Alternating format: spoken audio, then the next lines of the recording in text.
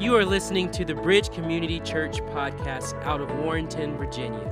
Our church exists to connect you to God, others, and the marketplace. For more information, you can visit us online at bridge4life.com. Thank you for listening, and we hope you are blessed by today's message. We're doing a special message today called Men of Destiny. I'm speaking not just to dads, I'm speaking to men as a whole. And I would say this even to the young men that are represented in our congregation. Even though you may not be married or have any kids, my point being is this.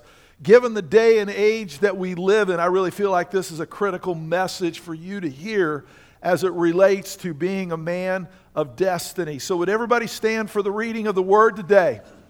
And we're going to read a familiar passage today, but we're going to be opening it up a little bit more in a different way than what we have before. But we're just going to read Genesis chapter 1, verses 26 through 28. Everybody read with me. Then God said, "Let us make mankind in our image, in our likeness, so that they may rule over the fish in the sea and the birds in the sky, over the livestock and all the wild animals, and over all the creatures that move along the ground." So God created mankind in His own image. In the image of God He created them, male and female He created them.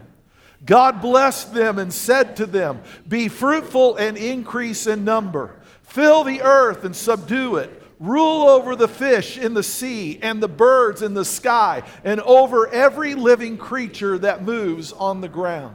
Now, Jesus, I pray as we look at this topic today, being men of destiny, that we recognize, God, that you created us, you value us, and you have a purpose for us, God.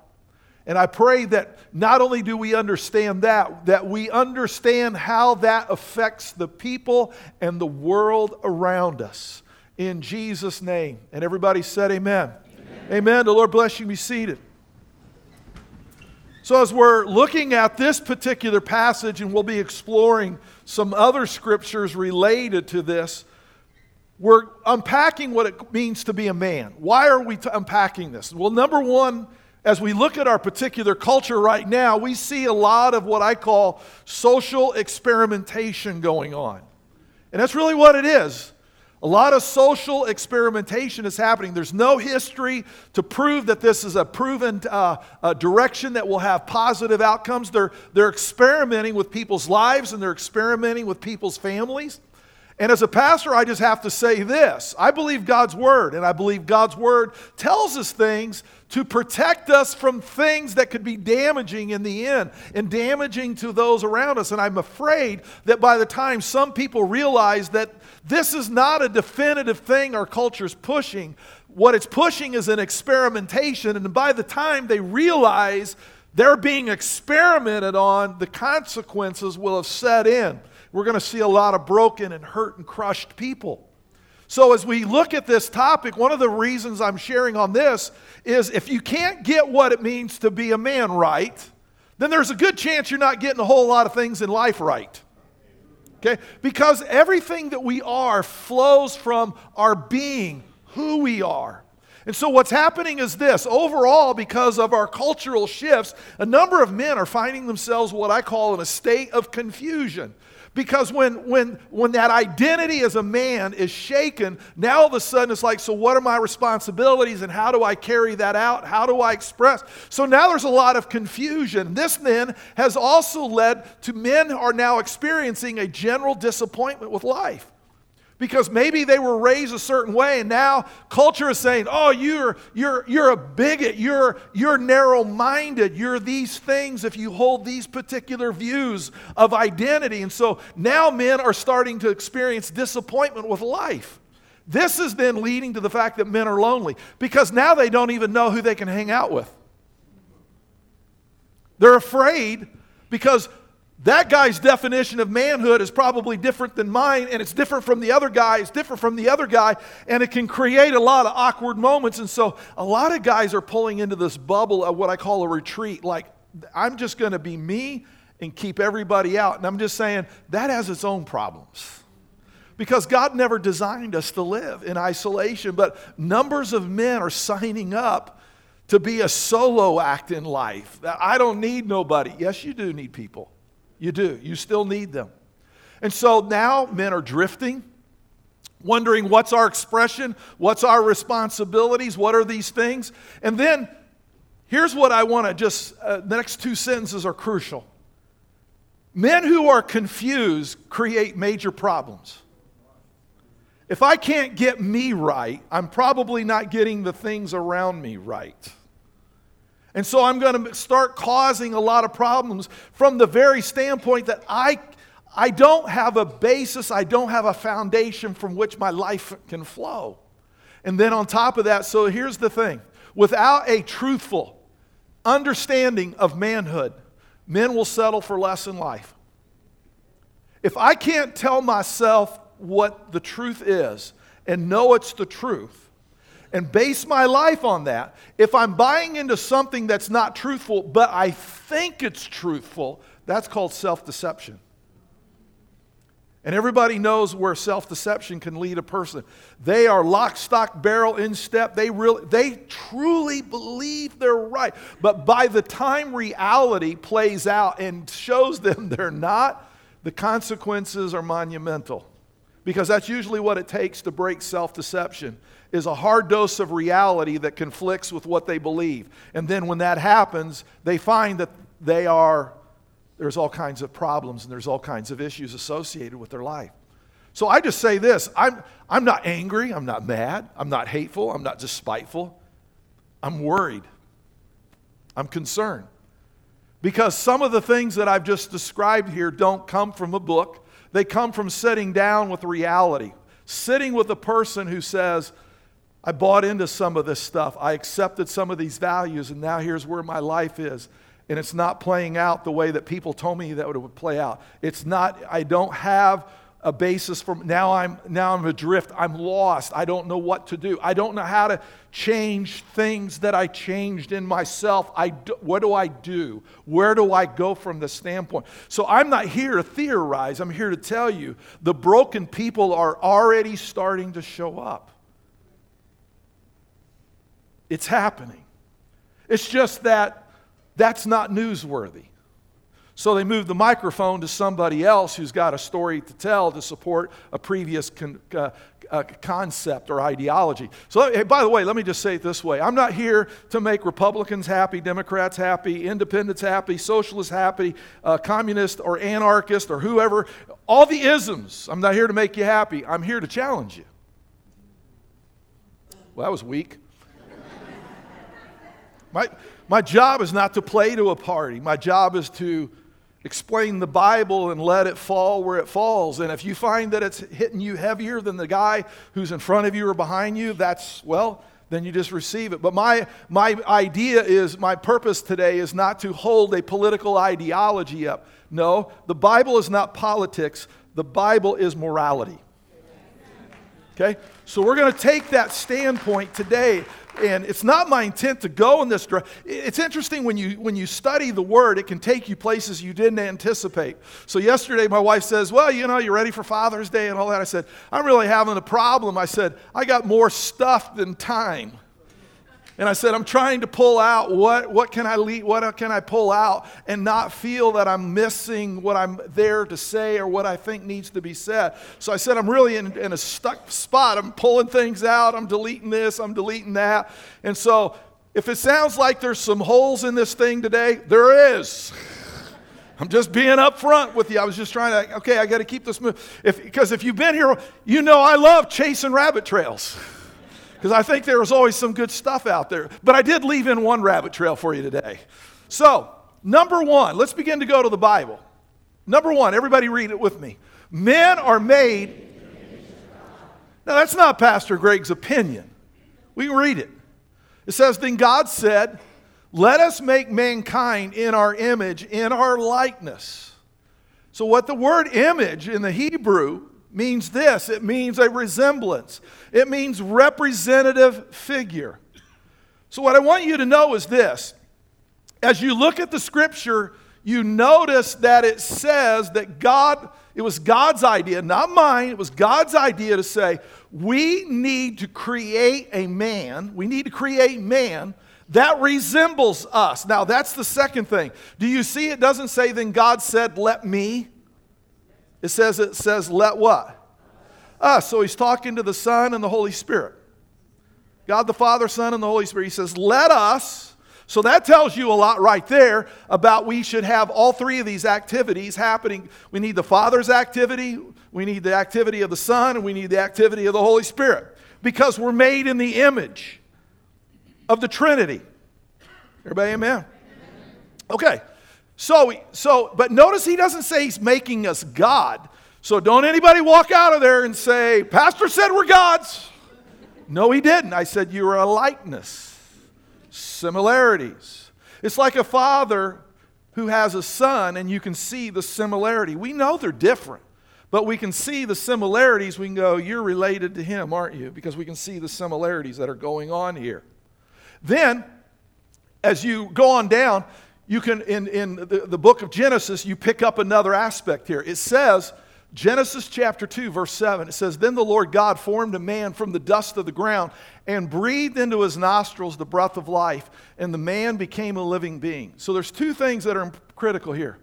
Every man needs to understand that you are made in the image of God. You have some of his qualities. Those qualities include God is a creator. You are a creator. You have the ability to take an idea and then turn it into a reality. You can take something that's in your head and see it. You can think of words and put them on a piece of paper. You can make a drawing and then build that product. You can come up with a solution and then go and fix. You can see a car that's broken and know how to fix it and turn it into a reality. We are creators. That's part of what God has put in us. We have the ability to see a problem and fix it. We are relational beings. We know that putting a person in isolation is one of the most horrific punishments that you can give them. And just as God is a social being, Father, Son, and the Holy Spirit, He's created us to be a social being. So we have these qualities. But notice this, not only do I have His image, I have His breath. Wow. I just want you to think of that. I have God's breath. You have God's breath. See, that changes the dynamic of how we look at ourselves. Did I come out right? Was I born right? Was my identity? Listen, man, you're made in the image of God. You have the breath of God. Stop taking your cues from culture and start taking your cues from the Word of God. It says that you're made in the image of God. What needs fixed in that? You have the breath of God. Don't let society talk you out of that. But see, the problem is, there's responsibilities that come with that, and some of our society doesn't agree with that concept. So therefore, they attack the very foundation of who you are, your identity. You're not in the image of God. You don't have the breath of God. And so that gives you the right to go experiment. See, if you remove that, then it's a big experiment. But if I know that's to be true, that gives me a foundation to go into life. Okay? Because then I can know I've got a destiny, I've got a basis, I've got a foundation. And it doesn't mean the wind's not going to blow and the rain's not going to fall, but I got somewhere to plant my feet. And I'm not going to be left with this drifting element. So this comes to the second part. Everybody read this. Men value women because women are made in the image of God as well. Now this is going to be the rabbit trail that I left in. So I'm just going to tell you, you're going to need to give me about 7-8 minutes to get to this end of the rabbit trail. And your aha moment's coming in about 7 minutes. How many can hang on for that? All right, here we go. So it says, God created mankind in His own image. In the image of God, He created. Notice He says, male and female. He just doesn't say male. It says male and female. So this is not elevating one gender over another. God is saying both these genders represent who I am. So let's go a little further with that. Everybody is probably familiar with this particular aspect. In Genesis chapter 2, verse 21 and 22, it says, "So the Lord God caused the man to fall into a deep sleep, and while he was sleeping, he took one of the man's ribs and then closed up the place with flesh. Then the Lord God made a woman from the rib he had taken out of the man, and he brought her to the man." Now, the rabbit trail, which I think is really pivotal here, is it's the Hebrew word that's used here, it's Selah. And I'll wait for the deafening amens to die down after that. You say, that's the aha? Well, actually it is the aha. You just don't know about it to know why it is the aha. So the word Selah, while it is translated rib because of the context, actually could also be translated with the word side, which does not violate the scripture at all because the rib is a part of the side, right? And so there are other places in the Old Testament where the word Selah is used. And I'm going to take you to some of those contexts. So what it does is it unveils for you a more appreciative selection of why that word was used. Because the Hebrew is not like English. We have the word run. And we've got over 60-some definitions right now of the word run. And so when you say the word run, you're kind of like, well, which one of the 60-some definitions are you using that one right now? That's not the way it is in Hebrew. When you want to use another concept, there's another word for that. You don't have the word plays. Okay? So basically it's this. The word Selah means side. Because of the context here, they just go ahead and use the word rib, which doesn't violate the context. But let's look where else it is used. Exodus chapter 36, verse 25. "For the other side, the north side of the tabernacle, they made 20 frames." The word Selah is used to describe the side of the tabernacle. Oh, it gets better. Exodus 25:14. "Insert the poles into the rings on the sides of the ark to carry it." The ark of the covenant. So the sides of the tabernacle were called Selah, and the sides of the ark of the covenant were Selah. Let me just say it. Selah is a very sacred, holy, and reverential word.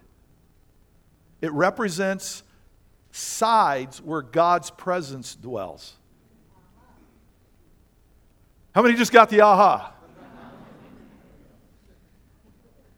Wow. God took from the man's side, which was made in his image, which is holy, and created woman from that Selah side, which makes her, if she comes from holy, she is holy. It's the same word that God used to describe where his presence lived. Wow. You see, what this does is this. Sometimes you read the New Testament and you go, I wonder where some of these New Testament writers got their concepts. Because when I look in the Old, it can be challenging to go, I wonder where they came up with that. And one of those challenges is the Apostle Paul's teaching on when he says that our bodies are temples of the Holy Spirit. Where did he get the ideology that somehow our bodies are temples of the Holy Spirit? Everybody see that? All he was doing is... So let me read to you what Paul wrote. 1 Corinthians chapter 3, verse 16 and 17. "Don't you know that you yourselves are God's temple and that God's Spirit dwells in your midst?" Now, this next part, you used to read this years ago and nobody thought 2 cents about it. But now you read it today and everybody says, well, that's a politically charged statement. Well, it's not my idea. It was God's idea and I'm just reading it to you. By the way, I agree with it too. If anyone destroys God's temple, God will destroy that person. Wow. Does that tell you how sacred God finds life? God says, if you destroy that temple of that person, I'll destroy you. See, that didn't get preached much because we all want to talk about grace, forgiveness, and there is grace, forgiveness. But there's also a side of God that says, when you violate my sacred presence in somebody else, I'm not happy about that. He then goes on to say, for God's temple is sacred, and you together are that temple. There must have been some challenges because he revisits this a couple chapters later. He continues on the same concept. 1 Corinthians chapter 6, verse 19 through 20. Do you not know that your bodies... See, we always talk about the heart and the soul and the spirit. Do you not know that your bodies are temples of the Holy Spirit, who is in you, whom you have received from God? Listen to me. Your body is a gift from God. I don't need to take culture's read and somebody tell me there's something wrong with the way that God created me and therefore I need to do some kind of more metamorphosis change. No, I'm fine the way I am. I'm comfortable with how God made me.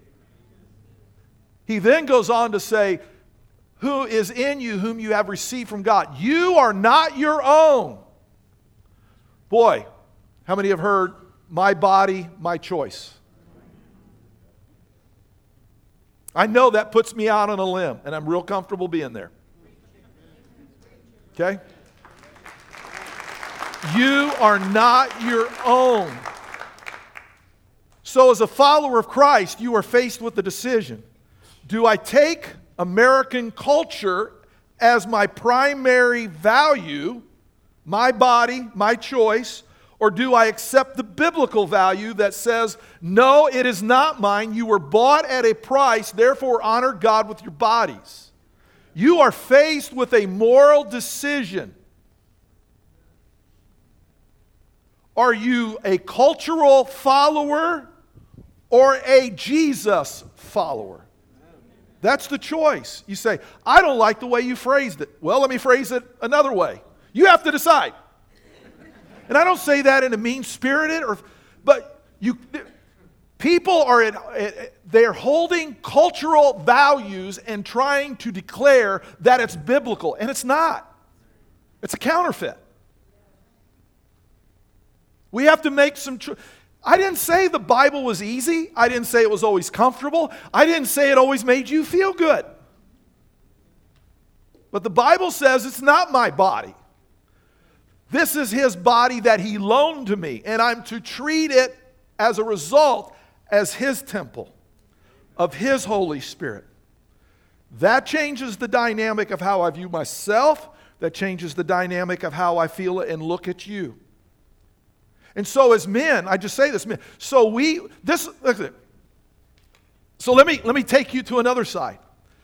This is why spousal abuse is so horrific. It's not just the physical pain and the damage and the mental. Do you understand that when a man abuses a woman, that he is violating a person who is made in the image of God? He's also violating God in her. And by the way, we know that women are capable of abusing men. Not one person wanted to say amen on that one. It's like, well, yeah, you might think it's us, you know. That's why.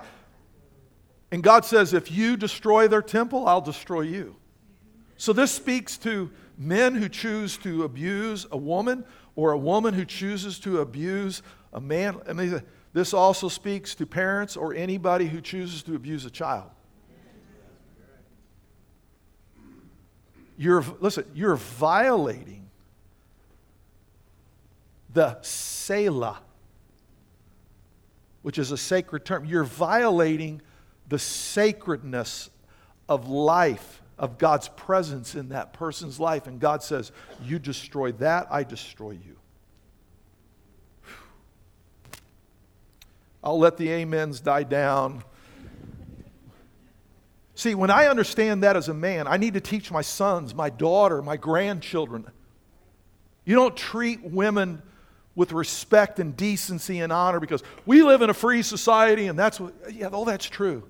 But even if my culture didn't believe that, I still would treat the women and the men and the children and grandchildren in my life with the deepest of respect. Not because my government ordered me to do that, but because it's a biblical value. Amen? All right. I only got 10 more of these, so relax. No, I'm just kidding. Just kidding. Only 9, maybe. No. There's 5. Here we go. We're halfway. Come on now. Number 3, read it out loud. Men manage earth's resources as God's steward. God said in verse 26, let us make mankind in our image. Why did he make us in his image, in our likeness? So they may rule over the fish in the sea and the birds in the sky, over the livestock and all the wild animals and over all the creatures that move along the ground. This is interesting. God said, if I want you to manage my world, then I'm going to have to give you some of who I am so that you can manage it. Because my world is very unique to how I am. So I have to put some of who I am in you so that you can manage the world I created. And when he says likeness or a rule, it means to subjugate. It means to have dominion. You read also in verse 28, he said to be fruitful and increase in number, fill the earth, and he said subdue it. The Hebrew there means to keep under, to bring into subjection. So God put us in a world that requires our input. Because when we stop giving input, things don't go well. Neglect your yard for 30 days and you'll understand what I'm talking about. Your house needs you to rule over it, or your yard will rule over you. If you're in the farming industry, you understand that it requires your input for product, for livestock and for crops to do well. A failure of a farmer to exercise rulership and to subdue can lead that farm into chaos. I could go on in so many different ways. God created a world, he says, I need you to take control and manage it. Now, here's the thing. Notice the word managed. I don't know if you realize this, but you really don't own anything. Every time you buy something, you are agreeing that you have purchased the stewardship rights.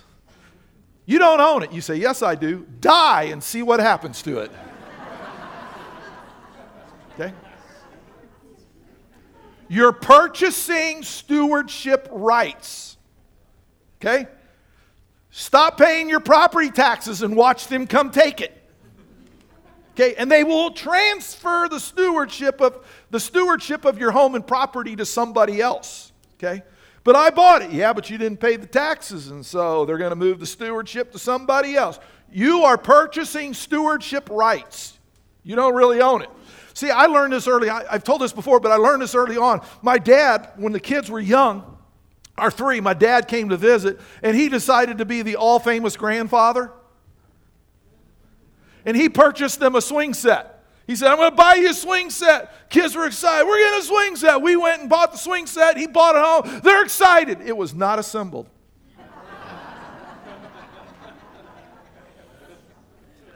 And the declaration that he had before he left the house was, your dad will put it together. That's when I learned the difference between fathering and grandfathering. I mean, this thing was in a gazillion pieces, man. I mean, literally, I'm not exaggerating. I mean, literally, there could have been 1,000 screws, bolts, washers. I mean, they had multiple bags. The instructions was more like an encyclopedia. And I'm one of those guys, because I don't want to get jammed up. I read every page as we're going through. I'm sticking with it because I don't want to undo something. So I go through it. I get it all put together. Took me a whole week because, you work and then you come home and kids are like, are you almost done, Dad? I said, well, I'm on page 6 of 60, but I'm getting there, guys. So we got it there. And I kid you not, I get to the last page. I'm reading the last line. It says maintenance and safety. This is the last line. All bolts, screws, and nuts should be checked every 2 weeks.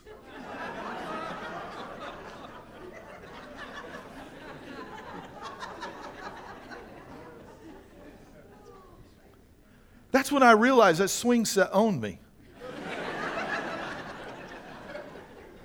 It owned me. I didn't own a swing set. The swing set, and I was like, there ain't no way I'm going to do this every 2 weeks. I'm not even doing this every month. I never did check them.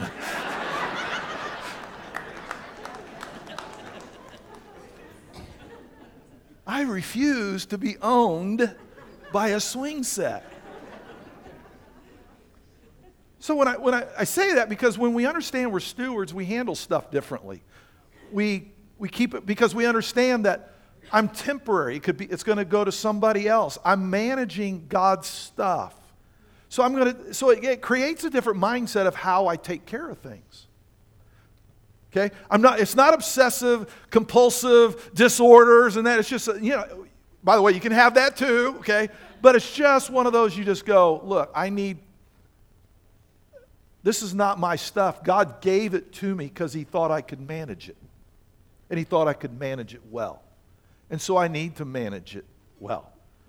So I take care of stuff. I do what needs to be done. I'm not going to tell you I'm perfect at it, but I value what I have because I do. I truly understand it's not mine.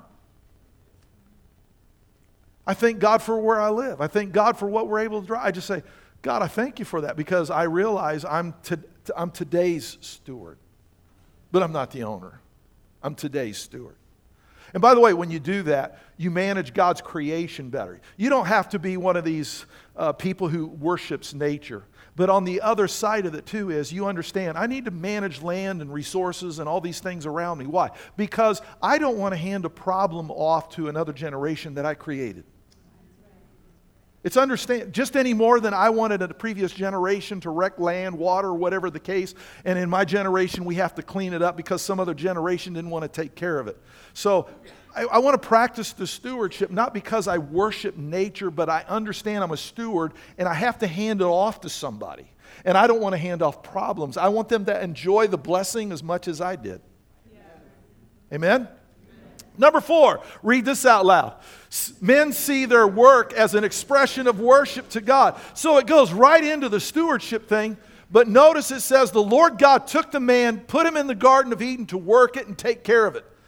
That's Genesis 2. Sin didn't happen until Genesis 3. So in paradise, Adam and Eve got to work. And everybody said amen. Amen. Yeah. Guess what? In heaven, you're probably going to have a job. Yeah, I heard about 3 amens. The rest chuckled, and the others didn't say nothing. Yeah, so what I want you to see here is this. How did Adam and Eve worship God? There was no music. There was no, it's Sunday. I guess we got to go to church and hear the preacher. Adam would go, Eve, it's just us. So how did they worship God? Through their work. Their work was their worship. Now see what the fall of man brought sin into the world, and now it happens by the sweat of our brow. But it doesn't ever say that work was replaced. It just said work would now be a struggle, but work is still worship. Let me show you what happened. In Genesis chapter 3, verse 8, this is Adam and Eve have sinned, but God has yet to confront them. But it gives us a little bit of an insight on Adam and Eve's day. Then the man and his wife heard the sound of the Lord as he was walking in the garden in the cool of the day. There's the key word. Cool of the day is toward the end of the day. So Adam and Eve would work God's garden all day. And then in the evening, God would come down and say, let's talk. Well, David expanded on this when he said, God inhabits the praises of His people. When we worship, God says, I show. So for Adam and Eve, it was this. When we work God's garden, He shows up.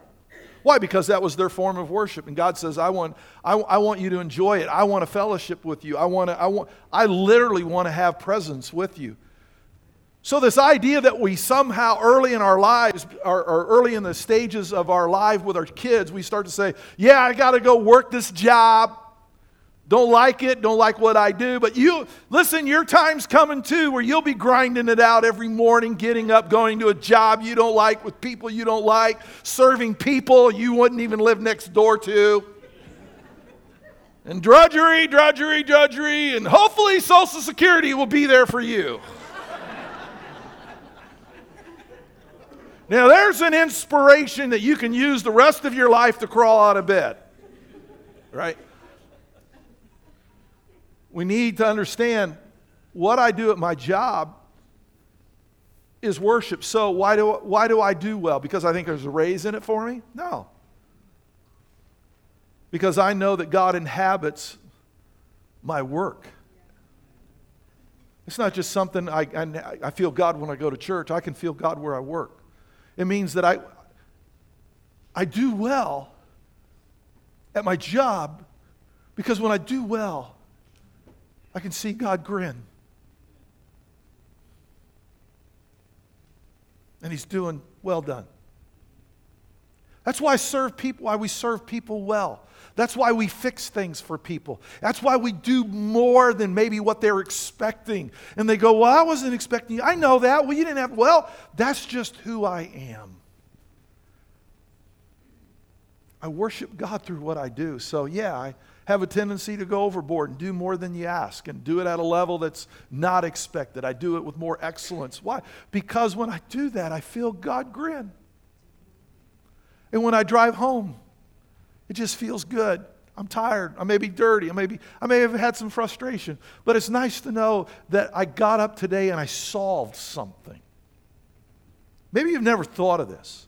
When they find your name in the book of life, the statement is this: well done, thou good and faithful. Doesn't say follower. Doesn't say believer. It says, and what are servants? They're doers. It's disappointing to see how many Christians have divorced God from their job. I just want to go, but your job is one of the primary ways you worship God. Get after it. I don't care what the climate of your office is. I don't care what the climate of other people do. You're just like, you're not stopping me from worshiping God with my best. I'm going to do my best because it's how I serve Him. And believe me, I want to hear the words, well done, thou good and faithful servant. Amen?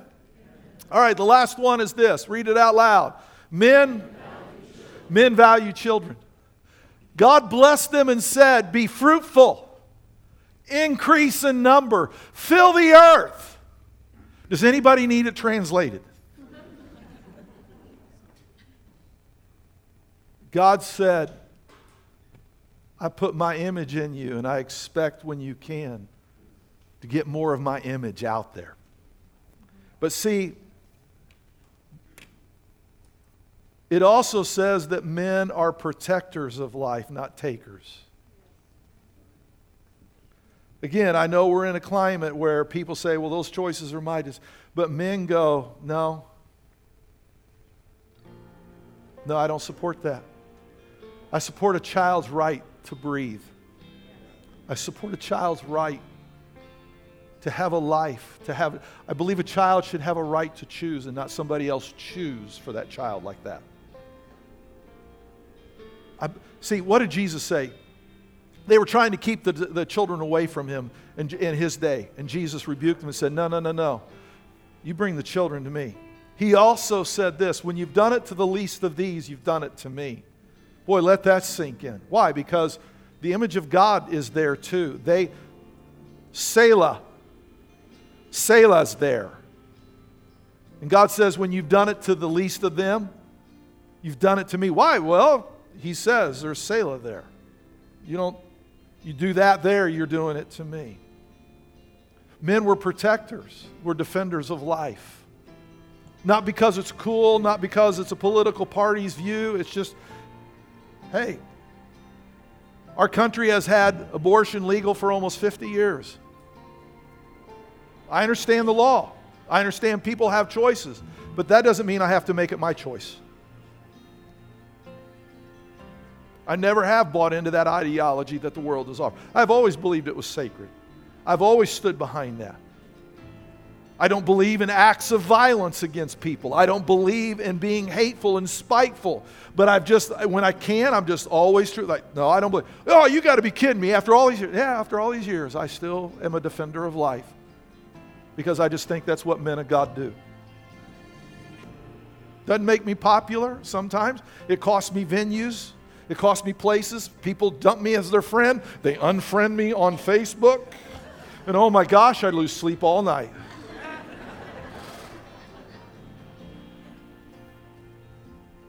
You're a defender of life. You're a defender of, listen, the presence of God in those kids. You're the defender of that. Protect them. Just as God protects you. And everybody said amen.